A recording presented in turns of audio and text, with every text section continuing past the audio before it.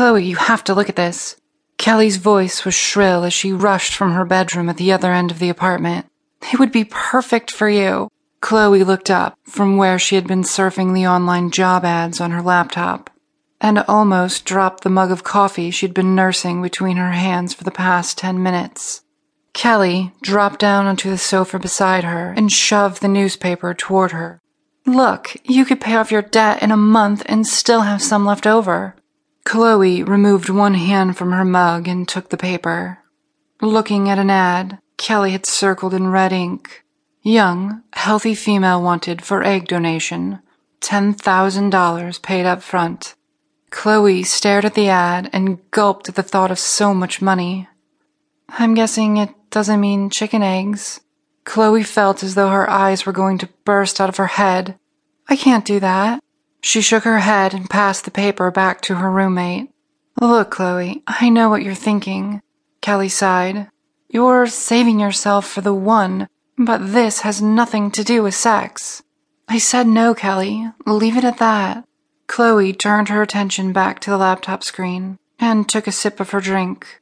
I'm going to go and get the mail, she said as she saw the look on Kelly's face that told her she was going to try and press the subject.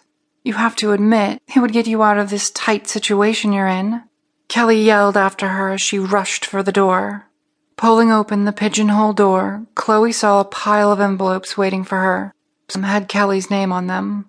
She flicked through them until her name popped out, and her heart sank. She recognized the stamp of her dentist's office as soon as she saw it. Pushing the envelopes under her arm, she ripped the letter open and pulled out the paper. It wasn't the letter itself that made her feel sick. It was the bill attached that made bile rise to her throat.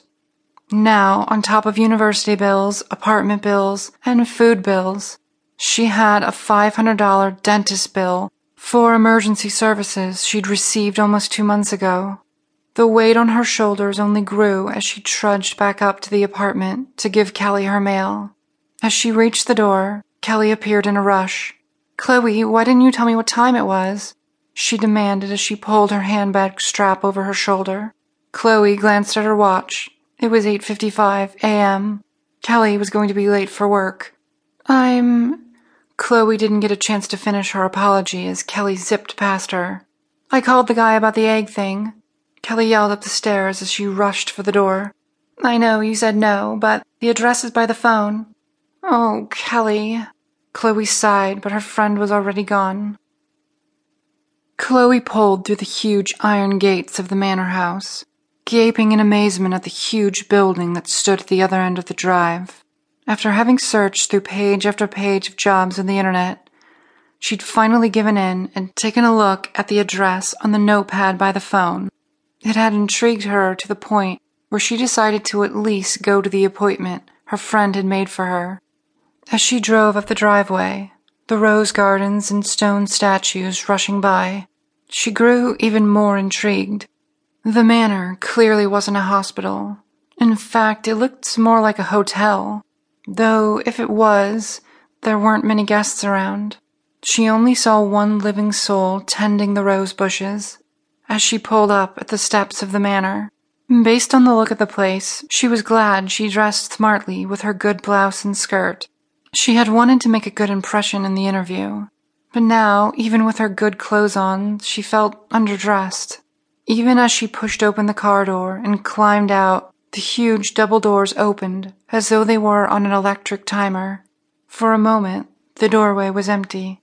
Then a woman stepped into view. She was more beautiful than anyone Chloe had ever seen. Her long golden blonde hair fell down her shoulders in cascades, and she was wearing a smart, blue pencil dress with strappy silver heels, looking as though she had just stepped off a private jet, coming from somewhere sunny and hot. Ms. Henderson? The woman smiled as she walked down the steps to join Chloe. She offered her hand and added, I'm Gwendolyn. It's lovely to meet you.